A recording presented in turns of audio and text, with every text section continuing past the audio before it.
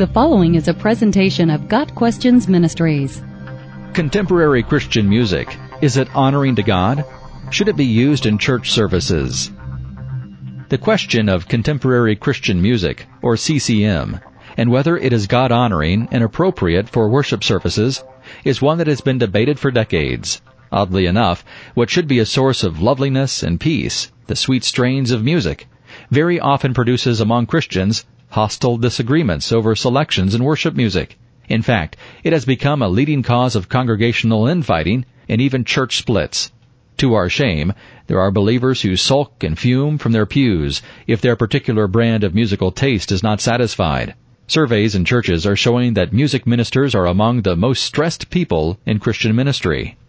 Musical tastes are as varied as church members themselves. There are those who love the old hymns, while others much prefer a more contemporary flavor. Some music ministers have attempted to appease everyone by blending the old with the new. Other churches offer two separate worship services each Sunday, one being traditional and the other a contemporary service. Still, there are churches that tenaciously cling to old-fashioned tradition.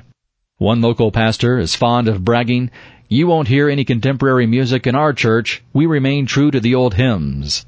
What he fails to realize is that even the old hymns were contemporary when they were first written.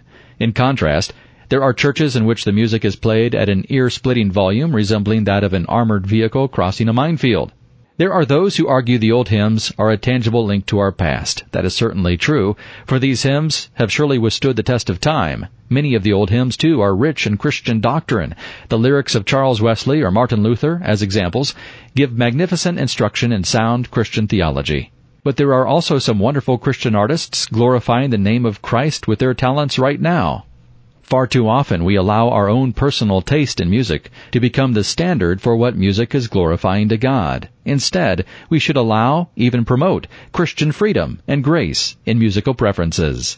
Our primary concern should be for well-being and harmony in the body of Christ, and sometimes that means subordinating personal preferences to the greater good.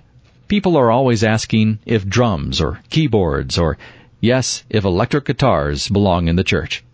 All musical instruments are, in themselves, neither good nor bad.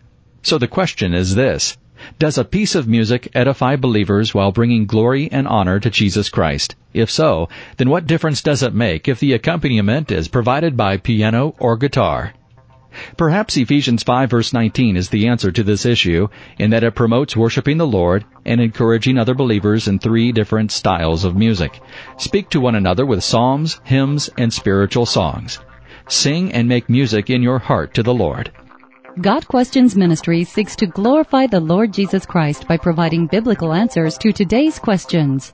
Online at gotquestions.org.